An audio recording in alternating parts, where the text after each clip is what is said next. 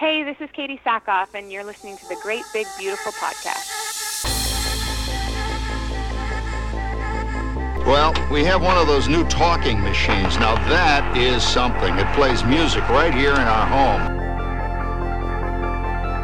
Progress is something we can't take for granted. Progress takes a lot of people wanting it and willing to work for it.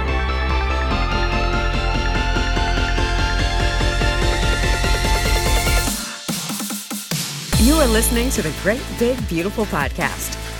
This week on the show, I didn't get joy from my job. Mm-hmm. And I was really sitting with that one day going, well, you have what is many people's dream job.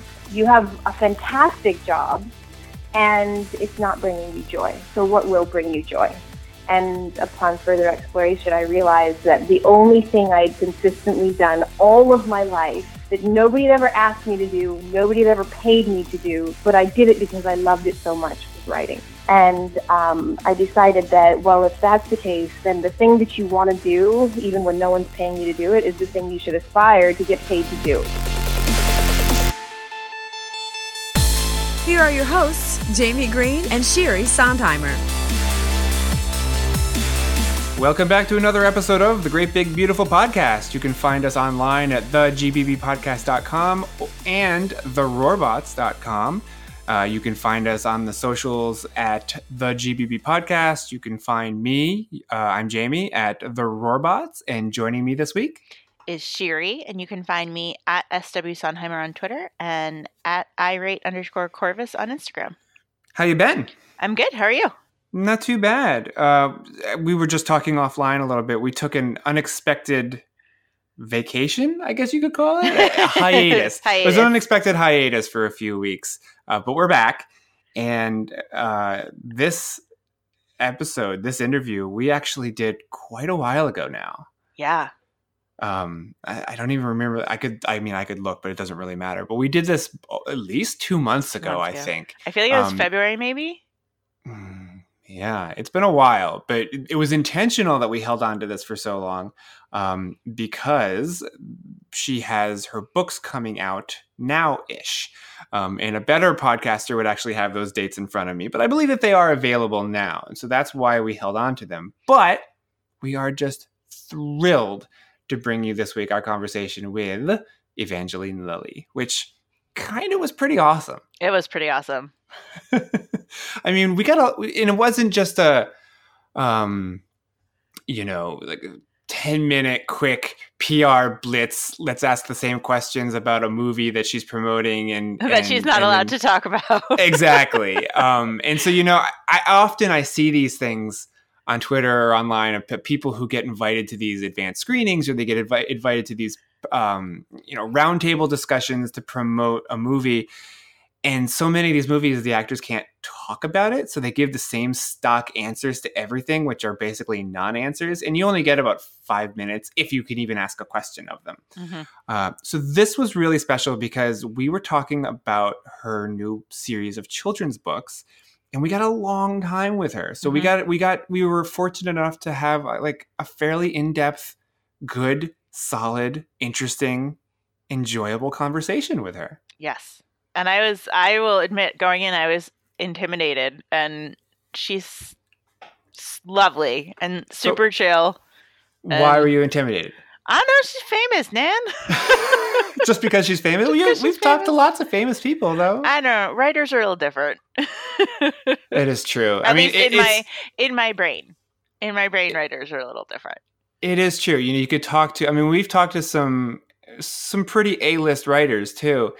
And there is something different about talking to an actor that you maybe have seen in movies or you see on TV a lot. And it's kind of, they're just people, and they're doing the same thing. They're just putting their skill to use, but there is something different about that. Well, but what's interesting is that, when you asked her how she viewed herself in terms of her career, her answer was that she views herself as a writer and acting is her day job. I think what did she say? She said, "I'm a writer with a really fantastic day job." Day job, yeah. Yeah, which is cool. And that really was why we were talking to her. You know, we obviously talked to her well before Endgame came out, well before we even saw trailers for that movie. So there was nothing that we were able to talk about. I mean, we tried. You know, we tried to. We did try. I mean, we knew that there was nothing that she could really say. Toward the end, we kind of, you know, skirt the corners and maybe bring it in just a little bit to talk about, knowing that she wasn't going to tell us anything about the movie. But so that's why we don't talk more about Endgame and the MCU in general, is because we talked to her months ago before the movie came out. And the real reason we did talk to her, as I keep saying, was because of this children's book, The Squickerwonkers. And what kind of boggles my mind is that this series is intended to be 19 books. It's amazing. It is amazing. And when you think about graphic novels, and this is more of I guess you would call it a picture book series, because the page count is a little bit lower than what you would necessarily think about as like a graphic novel from a big publisher. But they're a little bit longer than a standard picture book too. True. They're more of like a chapter book in picture book form. They're not as long as something like Bone or Amulet or something like that might come out from Scholastic or First Second books. They're definitely longer than a monthly comic book. They're longer than your standard 32-page picture book. But the scope of this thing is what kind of blows my mind. So they've come out with the first two, one which is sort of like a quote unquote preface to the entire series. And then the first book in the series. And the ultimate plan here is to, I mean, I don't want to give too much away, because the ultimate plan is to sort of explore each character in this world with a separate book. And in each book, I mean, this might be giving something away, but I think it's kind of like the conceit of the series, is that each book, that character kind of comes to his or her demise at the end. And then the second half of the series is sort of everybody coming back together. So in a way, it's kind of very Avengers-ish. I mean, you know, if you think about Infinity War, like half of everybody disappearing and trying to bring everybody back together, it kind of might take a cue from that, though it is very, very different. This is not superhero fare. This is dark, kid-friendly comedy, I think. Yes. You can get a little more of an idea on the website, which is the Squickerwonkers.com. You can look at the individual characters and which books are out and which books are coming.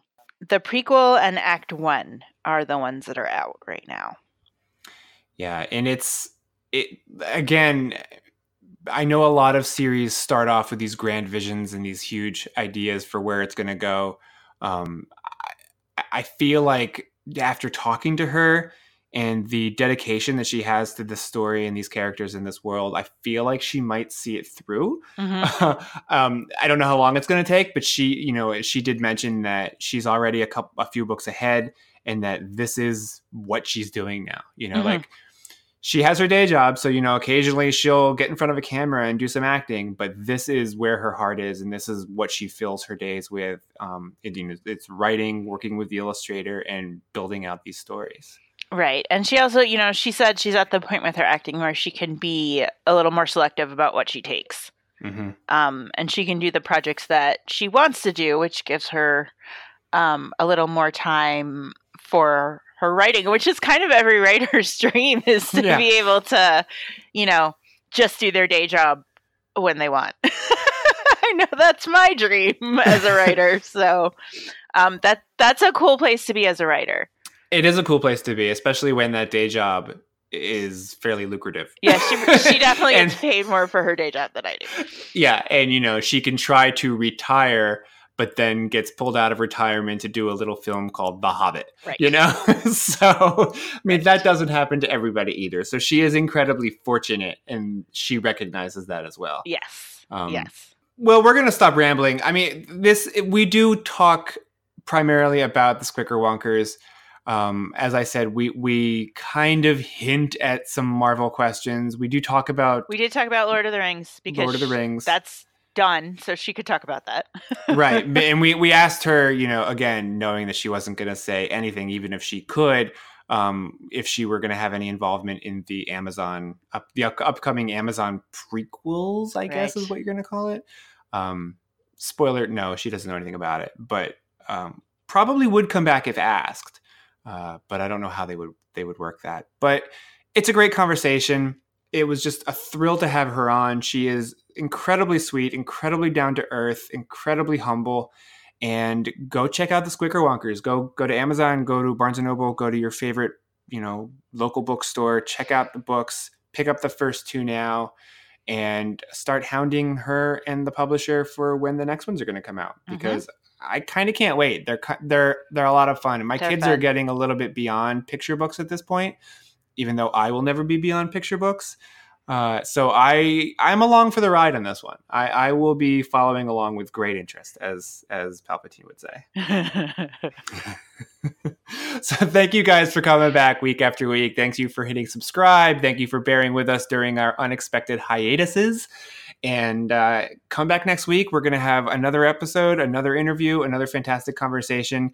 You can find us at thegbbpodcast.com and theroarbots.com. You can find me everywhere at The Roarbots. And Shiri? At SW Sondheimer on Twitter and at irate_Corvus on Instagram. Without further ado, here is our conversation with Evangeline Lilly.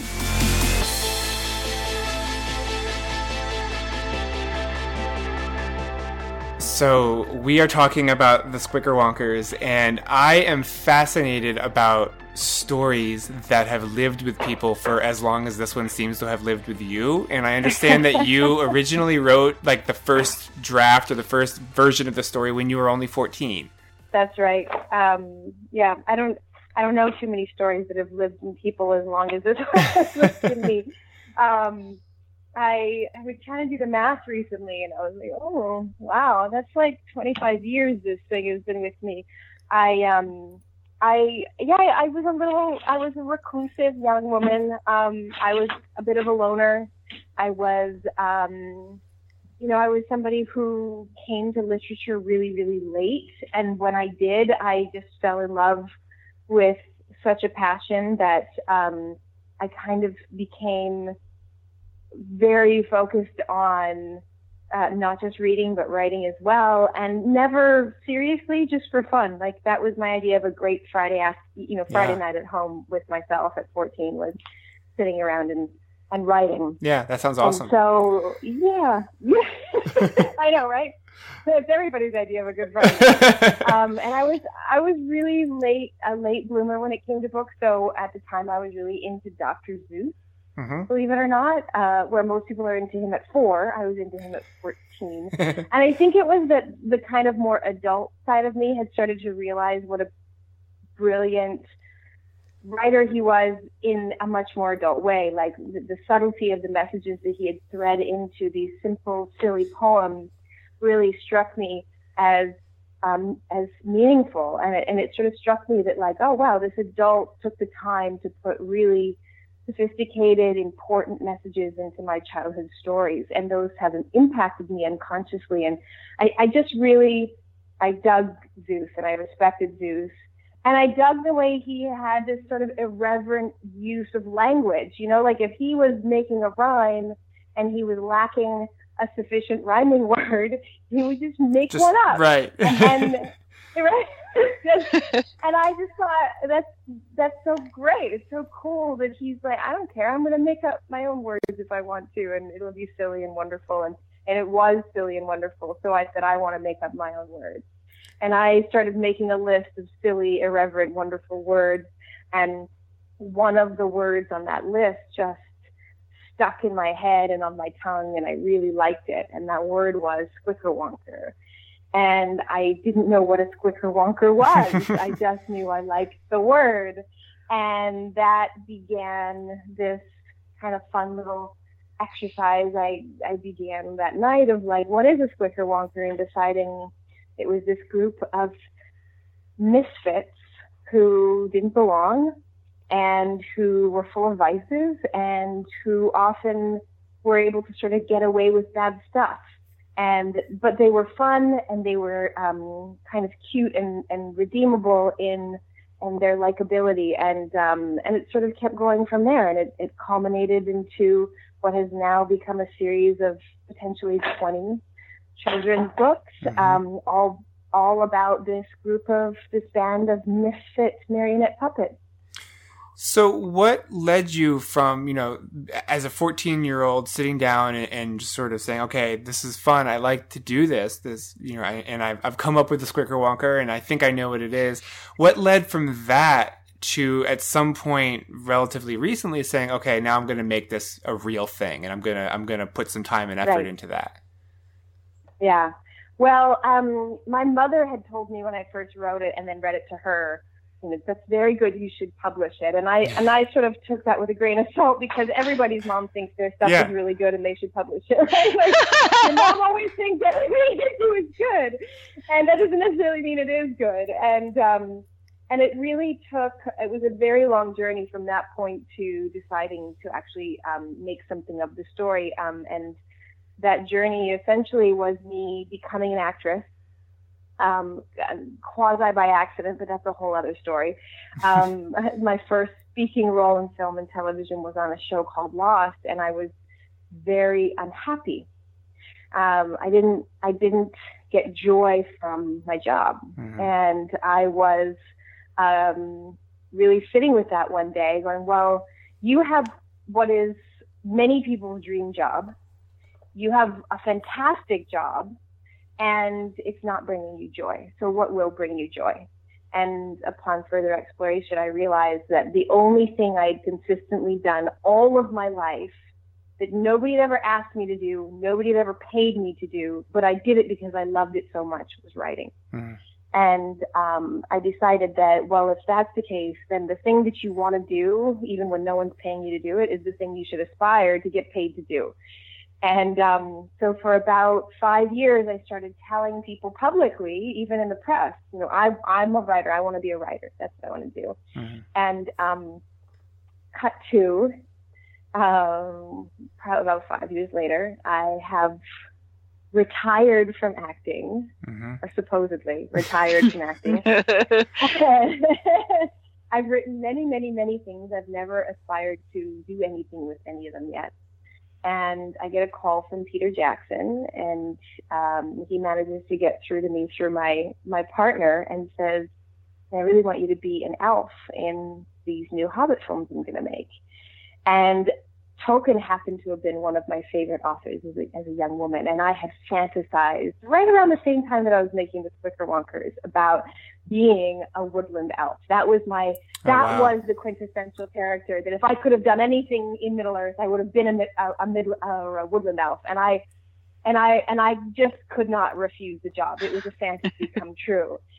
And so I flew off to New Zealand with my firstborn child, who was only 3 months old at the time, and started work on these movies. And Peter's team out in New Zealand are such an incredible inspiration for anybody who is creative, because not only is everybody working creatively towards this one incredible, enormous end, but you realize as you get into it, everybody also has all these little side projects. Everyone has their passion projects that they're working on, and those passion projects are really encouraged and fostered by Peter Jackson, Richard Taylor, and their team of leaders. They really love and believe in people having their passions realized. And so I'm in this foray of creative mayhem going, well, wait a minute, I have passion. Like, I want to do something.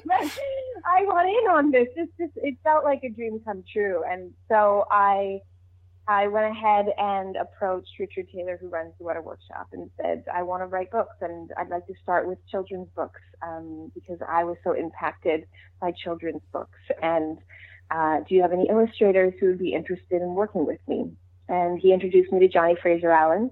And Johnny Fraser Allen had such outside the box, fun, delicious, dark, wonderful ideas to contribute to the Squickerwonkers. And So we got together and we kind of, I did a major rewrite on the story to incorporate a lot of Johnny's ideas, and also just because the story had matured from being in my brain for so long. And we decided to make a book together. I have stood at the Weta booth at both Emerald City Comic Con and San Diego for, like, I lose track of time just standing there and watching them do stuff, whatever it is. Does not even matter what they're doing, whether it's something that I do or not.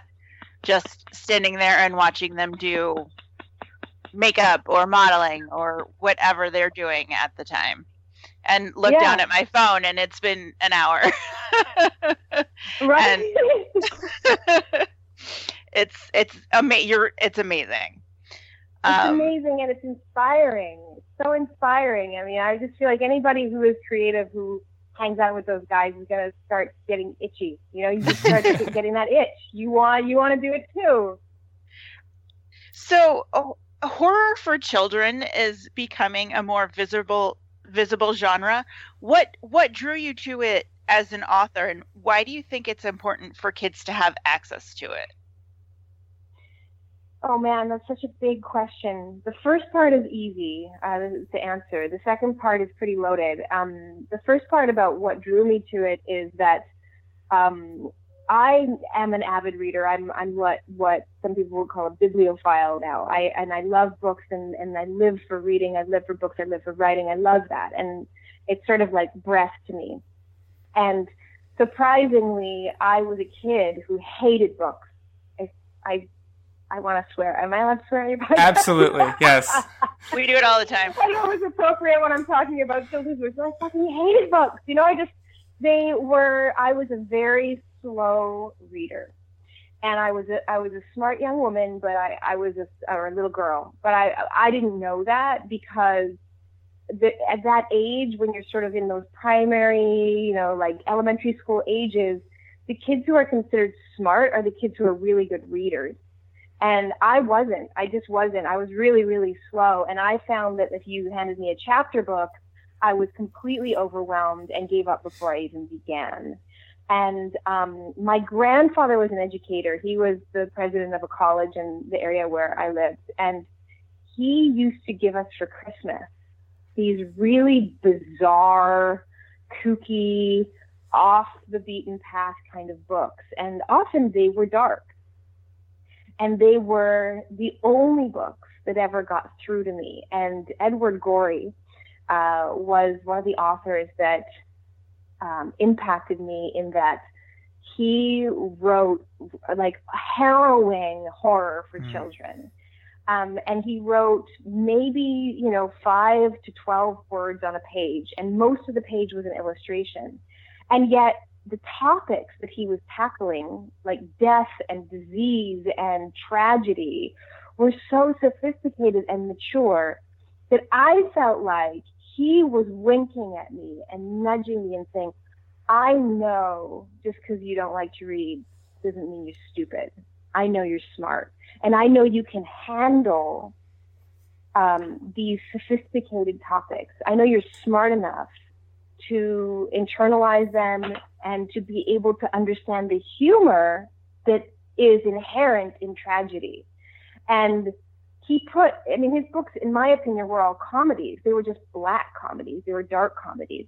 And I got it. And it made me feel like I had this special secret with him, that like he knew I was smart. He knew I understood life beyond what most adults thought I understood. That I saw all the horrible things adults did, and I understood it, and I could process it, and I could deal with it. Whereas a lot of stuff was sort of sheltering me from all of that, saying, you're just a little kid. You can't handle this. And I knew I could. And I was a child who came from, a difficult home. And so I was dealing with heavy stuff at home. And it was just reaffirming to me to see that stuff reflected in the literature I was looking at, instead of, teddy bears and bubblegum and unicorns, which just did not resonate with my reality at all, and therefore was not very interesting to me. And so when I look at, why I think it's important for kids to have access to dark material in the stuff that they're reading. I think it's important to first say that I think children need access to idealistic material as well, because that's what gives us the markers we are aspiring to. You know, this is reality, but this is what we hope we can make reality. And that's important too. But I think there's a danger in only presenting children with what we aspire to, because then if they only see what we aspire to, they have no constructive way of processing what they're actually dealing with and faced with on a daily basis, because nobody in their books is guiding them through that stuff. And so to me, I think it's important that some literature represents the darkness that they face in their life, not just at home, but even on the playground. I always say the Squickerwonkers, the pre-show, is just strictly a playground drama. Mm-hmm. You know, it's a bunch of bullies that come up and do something mean to somebody for absolutely no reason, and then she has a choice of how she's going to react and how she'll deal with that. Mm-hmm. And that's what children, I think, are, you know, I've got a 7-year-old boy who deals with that every single day. He comes home with a story of somebody who is unnecessarily cruel, and then we got to talk about how do you deal with that. Not like go to the school and say that child should be removed, because that's not reality. There's always going to be somebody picking on somebody everywhere you go in life. But to talk to my child and say, okay, so that happened. Yeah. That's going to happen. Yeah. How are you going to deal with that? Now what? Yeah. Now what? Now who are you in the face of that hardship? Because that's what will bring you happiness, is understanding who you are, even in the mire, even in the murk, even in the horror. You know, that's our internal guide. That's our internal compass. And back in the day, the Grimm brothers used to tell these horrific stories that modern day parents often kind of cringe at and go, good God, like what was wrong with children back then, you know? But there was a tradition of preparing children for the hardships of reality, and a time when things were, I think, a lot harder for a lot of people. And nowadays, there are subtler hardships. They're harder to put your finger on. It's not as much a little girl being eaten by a wolf in the woods. It's like, is mommy hooked on opioids, or is daddy a workaholic who is going to die of a heart attack in 3 months because he can't stop working? Or they're harder, stranger, more difficult things to identify. And so just allowing children to have the freedom to explore those spaces of like things don't always feel right or feel good, and they won't always feel right or feel good, is important to me. As a storyteller, I mean, so in looking at the first 2 books, I mean, the influence of somebody like Edward Gorey definitely comes through, and this you don't end on sunshine and rainbows. You know, the stories, they're dark by nature, and they have dark endings. So how do you balance that desire to tell a story that is dark and has a dark ending and it doesn't end happily ever after, but still have kids want to come back for the next book and still be engaged? Right. Well, there's a few layers to that. One is that nowadays, I think, there's a palette for longer form storytelling. Mm-hmm. And I think because of the sort of revolution in television, both adults and children are getting more accustomed to knowing that they have to wait longer for the payoff to get their answers, and that they might have to suffer through the unknowing or the difficult for a little longer before they get to the end. So I do think there is a little bit more of a patience and a palette for that now than there was, say, 10 years ago. And there is definitely redemption and payoff that comes through the series. And you sort of have to bide your time and wait for it. Similar to life, where, you know, a lot of times you have to sort of wait through the hard stuff to get to some sunshines and rainbows, you know, here and there. They do come, you know, life isn't all bad. And also, one of the things that I really focused on when I started with the new illustrator, so Johnny did the first book, and then for the series, I set up with an illustrator from Brazil, whose name is Rodrigo Bastos Pirier.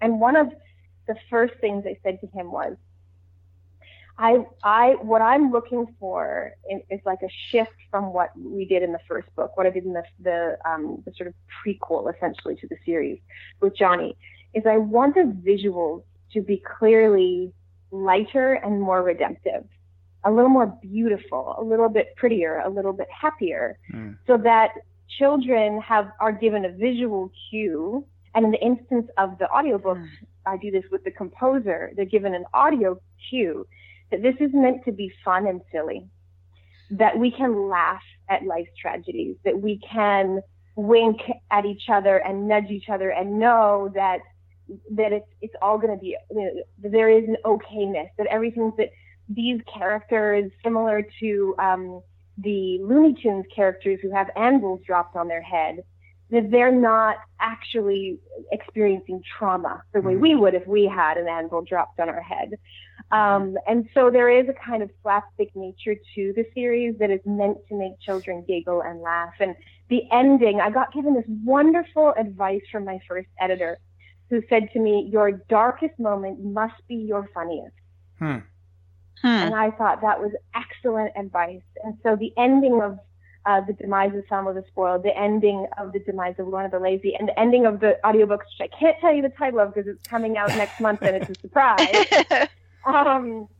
is they're meant to be, they're designed to be the darkest moment and the funniest moment. And then, if you pay close attention, I don't know if you guys were able to get sent physical copies of the demise of Selma the Spoiled. But if you pay close attention, the book is filled with Easter eggs. And those Easter eggs are for the child like me and the kids who will one day grow up to be Lost fans, who are looking for that, that they have to dig a little harder, they have to dig a little deeper to find subtler meanings and hidden Easter eggs and, little hints and clues as to what's really going on. And for those kids, there is just a plethora of them in the visual book. And one of them is the very last scene where you see Selma the Spoiled running from the wagon to the loving arms of her grandpa, and Papa the Proud watching, dismayed and perplexed that this little girl somehow managed to get free of her vice. And so it's all in there. There's redemption, and there's darkness, there's humor, and there's horror. And it's just really designed for kids who want to have that kind of level of sophistication, but not necessarily commit to a 300-page novel, which I couldn't have done at that age. Right. Correct me if I'm wrong, but it's planned to be 19 books. How much of that do you have planned out and written at the moment? So I write the books as I go. I write the books for the audio release, and the audio release is actually quite rapid now. We've been releasing an audiobook every 3 months-ish right now. So I'm writing, basically as fast as I can to get the audiobook released to keep that pace. But the outline for the series is very involved. It's very detailed, and it's complete. So I know the beginning, the middle, and the end. I know every story in between, and I know where we're going. There are only 2 stories at the moment out of 20 books that I have not fully outlined in detail because they're hard nuts to crack. Yeah. But I know what I got to do in them. I just haven't cracked them yet. And other than that, every other book. Another great piece of advice my first editor gave me was, he was also a children's storybook author. And he told me, if you're going to write in rhyme, you must first write in prose and then turn it into rhyme. Or your story will become driven by the rhyme instead of by the story, by the plot. Fantastic advice. So that's what I've done for, all the books, is I've written the basic prose outline of what exactly happens in the story. And then now all that's left is to sit down and actually turn them into poetry, which is an undertaking. Yeah. Some of them come really quickly, and it just seems like the easiest thing ever. Andy the Arrogant story, his demise story, came so easy. Sparky the Spectacles is like killing me. It's hard, so each one is different. Yeah. Acting and writing are both forms of storytelling, obviously. Do you find there are any similarities between them? are they just totally different creatures? There's a great Ernest Hemingway quote that says, I'm not gonna get it verbatim, it won't be exactly right, but basically it says, the most important thing an author can have, aside from honesty, is imagination. And I think that you need honesty and imagination for both of those jobs. But I would say even more importantly than honesty and imagination, is empathy. And I think that's the core muscle that I pull on as an actor, is I read a story, and if I can innately empathize with that character and feel their pain and in some way, maybe not understand it, but connect to it, then I know I can play that character. And I have to be able to empathize with the entire story, or I'm not interested in representing the script. And I have to empathize with the goals of the director, or I'm not going to be able to collaborate well with him. And so I find the same thing happens with story is a lot of the times I think unconsciously I go through life and I'm watching other human beings and their struggles and their joys and their experiences. And I'm interested because, excuse me, I empathize with it. Though I don't feel it, it's not my story, it's not what I'm going through. I really feel strong empathy for their experience and their feelings and their story. And I think that empathy makes me want to explore. What would it feel like to be in that person's shoes? What would it feel like to go through experiences like that? And then that leads me to a pen and paper. And then that's where I explore it. I wonder, is tied in that empathy, how tied up in that empathy is your other role as a mother, and being the mother of two boys? Does that affect the roles that you take or the stories that you choose to write? Well, it's interesting because I have always said no to that question, because I find that for example, I would have done The Hobbit whether I'd had my child or not. But it does seem like interesting timing that I just become a mother and I now dove into this family fiction, this family fantasy franchise. And then, I would have said yes to Marvel whether I had my son or not. But it is pretty serendipitous that my 7-year-old boy now has the Wasp as a mother and is like, this is the most amazing thing ever. He's like at the prime age for that stuff, And then also kind of serendipitously or interestingly, I wrote the Squickerwonkers long before I was having children. And I started pursuing it right after I had my first child. But he has gone through ups and downs of liking and disliking the Squickerwonkers. And during the periods of time where he has disliked it, which was primarily 4 and 5 years old, he loved it at 3. He got back into it at 6 and 7. 4 and 5, he really didn't like it. And it really challenged me, because I sort of felt like, oh, wait, like if he doesn't like it, and he's kind of coming into that prime age for it, he's a little bit young, but pretty close, then have I done a poor job? Right. Is it not good? Because he's a little kid and it's meant for him. And then it was interesting to watch him come back to it, and now like his favorite Squickerwonkers book, I won't tell you the name of it because it's not out yet, but he gets to see everything before it's out. But he loves it. He loves it. He asks for it the way he asks for his favorite books. And it's been a very healthy reminder to me that not every book is for every kid, and you're never going to make a book that every kid likes. Because, kids are individuals the way adults are individuals. We have all our own individual tastes and interests and, inclinations. And so I don't it was a good lesson for me not to let his opinion of my writing necessarily dictate if I think my writing is worthwhile or not. Do you use them as like sounding boards? Do you bounce ideas off of them and then change the story based on their reactions? Well, I think that yes, first of all, I do. In fact, I was making a decision about what sort of special effects to put on the printing of the cover of the book. And he has a 7-year-old cousin who's a female. And so my niece and my son, I got them together and I showed them both versions. And I said, which one would you guys grab if you went to the bookstore? Which one, what appeals to you? And I went with their decision, like what they said they would reach for. Mm-hmm. And I also did they agree? Play him yeah, they agreed. They agreed, although for very different reasons, which is interesting. Very different reasons. My son's was a very kind of mathematical reason, which is unsurprising, and hers was a much more kind of tactile, artistic reason. So that was really fascinating. But yeah, I'll do things like that.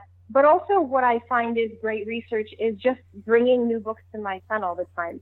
And when I read to him and I see what he reacts to, it helps me realize, what some kids are responding to. And that's the tricky thing is I go, well, he responds to that. But like my niece, who lives right next door, she responds to completely different things. So, I use it, but it's not a rule. It's not a hard and fast rule. Yeah. Do you see yourself as a writer who happens to act or as an actor who writes when you have the time? I see myself as a writer who has a fantastic day job. I cannot argue with that. Yeah, I mean, acting is my bread and butter. It's what puts a roof over my family's head and food on our table, and it's something that I rely on very, very heavily and is important to me, and it's my livelihood. But my passion, my truest passion, really the thing that fills me, that makes me feel whole as a human being is the writing. And, one of the things I've done before in the past is I went to an art school and I was speaking to students at this art school.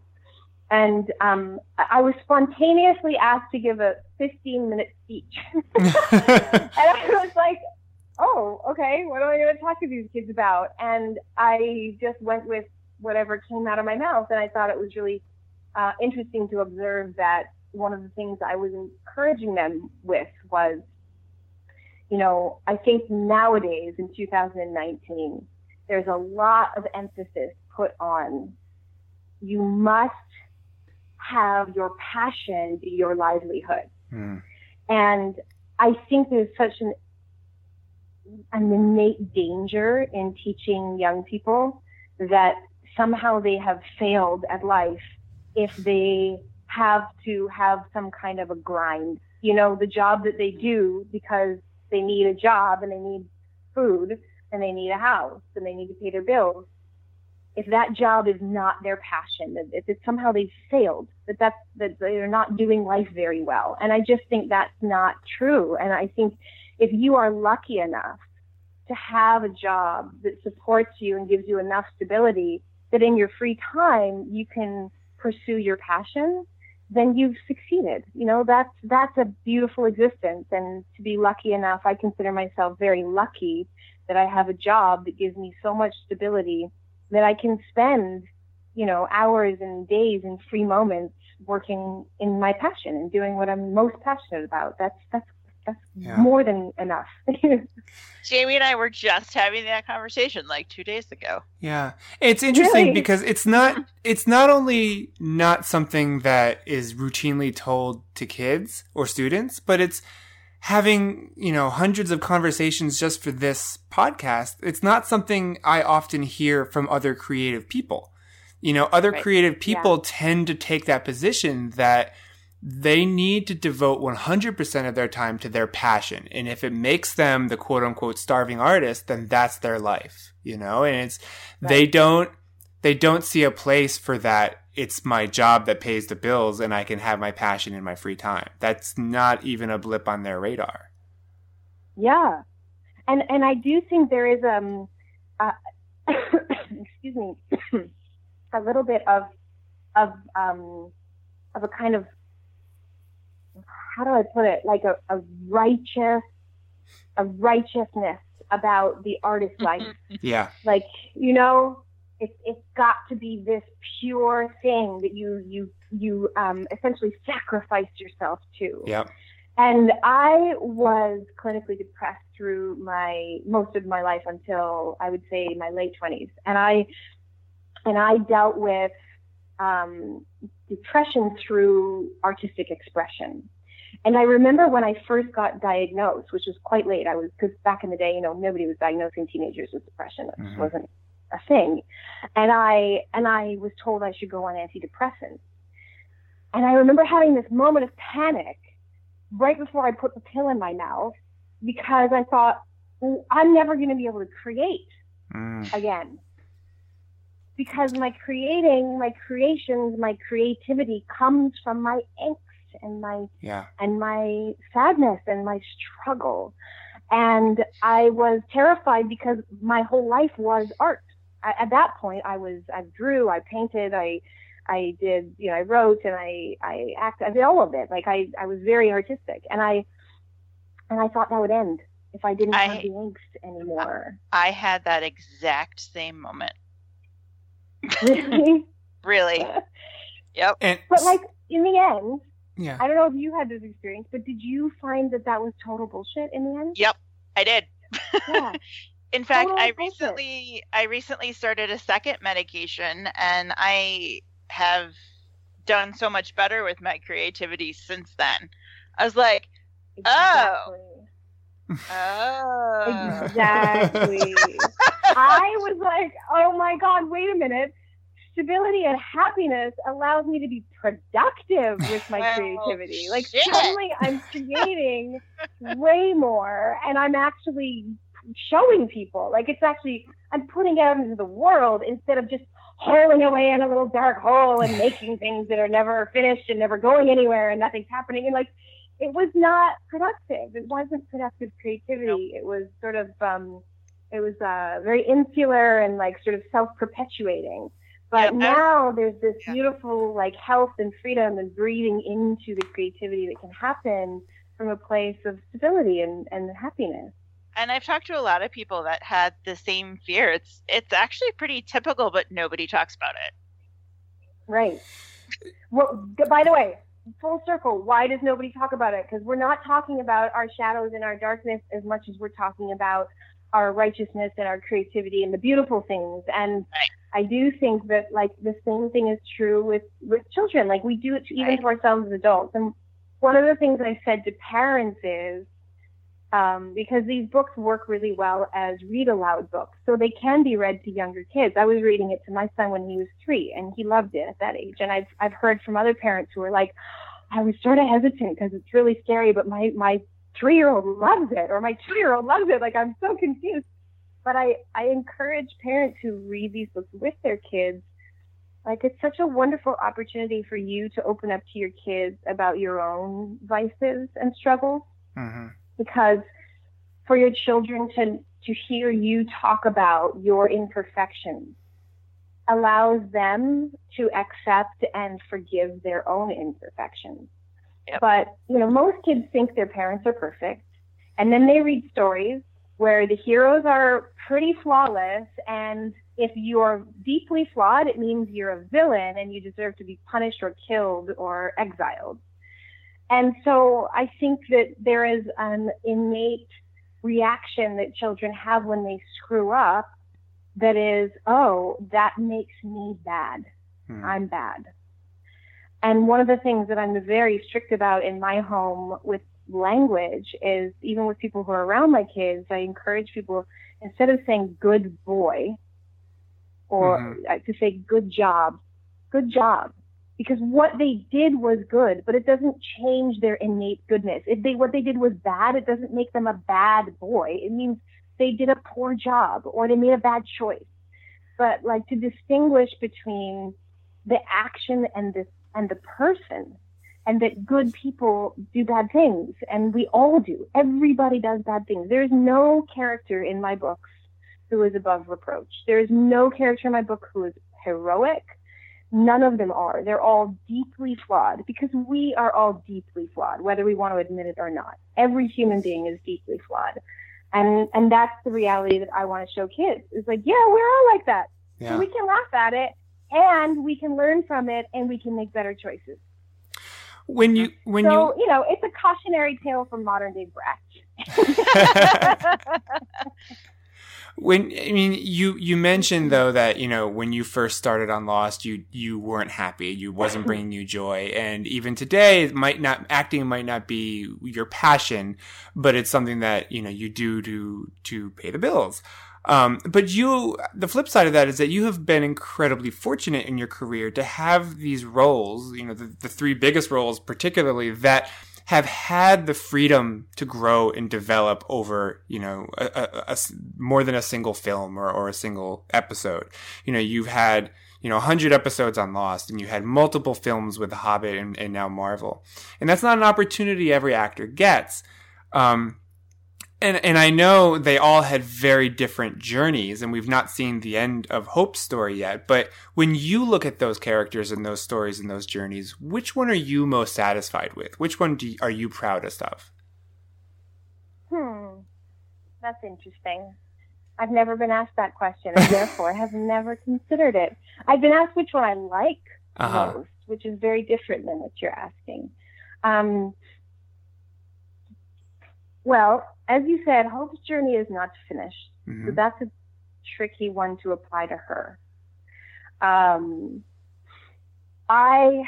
tell you what, I can start from Kate and say that I really was excited about the potential for Kate's character and who she was and what it meant for how much room for growth there was, because she started out deeply, deeply flawed.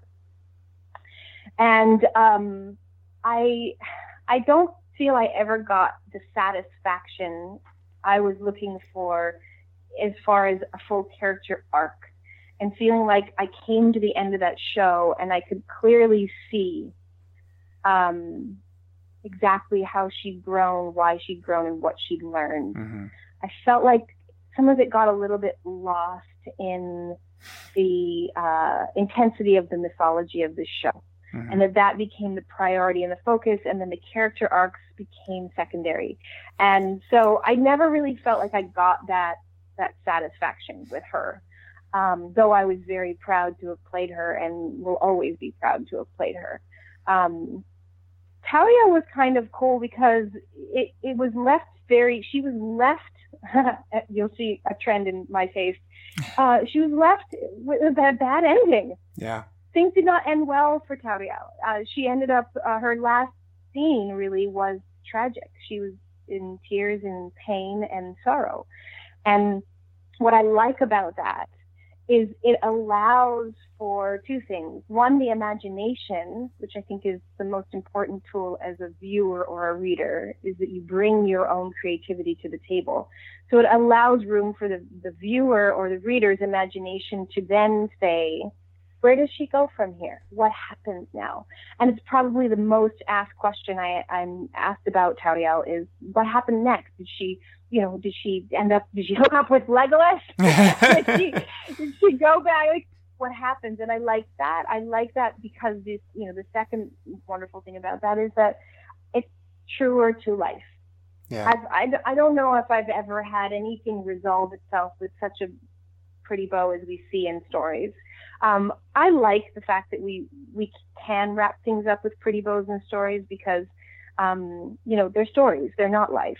But it is refreshing sometimes to see things not wrap up and be left more like life, which life always, with every door we close, the question becomes, what's the next one that will open and where am I going next? There's never, other than the final end, there is no definitive end. So I like that about Tauriel.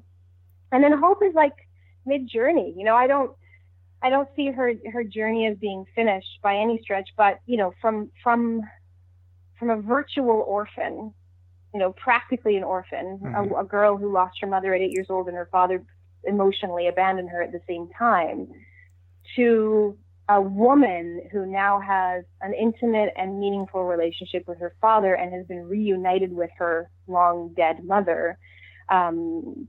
That's a pretty epic arc. Yeah. That's pretty great. You say that you've been asked a lot about what happens next for Tauriel. I mean, might we see her again on the Amazon series? The nice thing about elves is that they don't age very quickly, so she could be slotted into almost any time period they choose to tell. I have been asked about that as well. I'm sure you have. The way I found out about that series was somebody asking me that question and me going, I don't even know what you're talking about. What are you talking about? So I don't know if that happens, then, or if it's in the works, I assume it'll be played by somebody other than me, because I have not heard anything about that. Well, and even for, Jamie and I are both to some extent Marvel Comics readers, and, are aware that people can come back from the snap, and also aware that you can't talk about it. Like the stinger in the second Ant-Man movie got me as bad as the end of Infinity War. I just sat there and cried for like 20 minutes. Right. Right. Yes. Well, like you said, I can't speak to that at all. And frankly, I don't actually know, because they keep things so under wraps and nobody has told me anything about what happens after these Infinity War movies are finished. Mm-hmm. But like you said, anything can happen. Yeah. So you haven't had any Tom Holland or Mark Ruffalo moments where you think you may have accidentally said something you weren't supposed to say? Oh no, I totally did. I had one, but I got so lucky because it somehow magically got buried and no one ever heard about it. And I was like sweating bricks for about a week, and then sort of started breathing easier again when I realized, nope, nobody's going to know it and nobody's going to see it. Woo! Oh, man. It's hard not to slip up. And those guys, I'll tell you what, I think there's no consequence that it's always Tom Holland and Mark Ruffalo, because those two are such genuine, sweet, open, vulnerable human beings. Their nature is not cagey. Their nature is not to like hide and lie and pretend and deny. And they're just lovers. They just love, and their arms are wide open to the world. And they're like, what? What do you want to know? I'll tell you. And they didn't spend 6 years on a show that was surrounded with such deep secrecy. You're used to it. It's his old hat for you. Oh, that's all I've ever known. I'm like, I'm so excited. I'm doing it hasn't been announced yet, but I'm doing a film this fall, and this spring. And I'm so excited to finally be doing a film that, one, I've actually got a complete script for months before we make the film. And who knows, this film might change my whole perspective on acting, by the way, to actually work on a character and develop her and like have a script memorized before I start doing a job is going to be an incredible luxury. What a novel concept. I'm very excited. Oh my God. It's like I can actually do my job the way I'm supposed to. I can research and I can prepare, and it's very liberating. I'll tell you that much.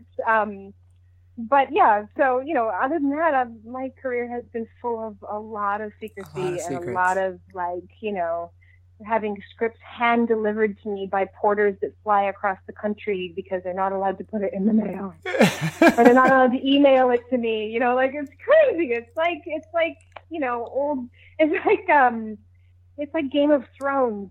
Yeah. Back when they had to have porters carry stuff by hand between kings to deliver messages. And well, don't accept any role on a Star Wars film, because you'll just be right back in the thick of the secrecy. So who was it who accidentally kept their scripts? Uh-oh. When I found out that ages ago now, like a couple years back, I found out that J.J. Abrams was remaking Star Wars, rebooting the Star Wars franchise. It was the only time in my career I have ever put a call out saying, I want to be Leia. Take me Leia. I want to be Leia.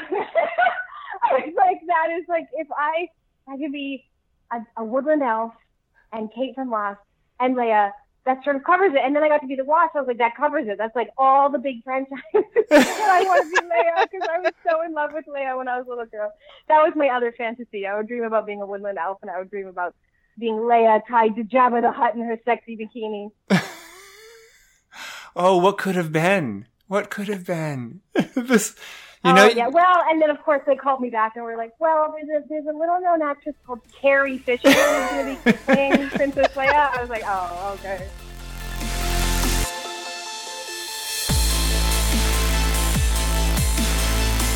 This has been the Great Big Beautiful Podcast. You can find us online at thegbbpodcast.com and on Twitter and Facebook at thegbbpodcast.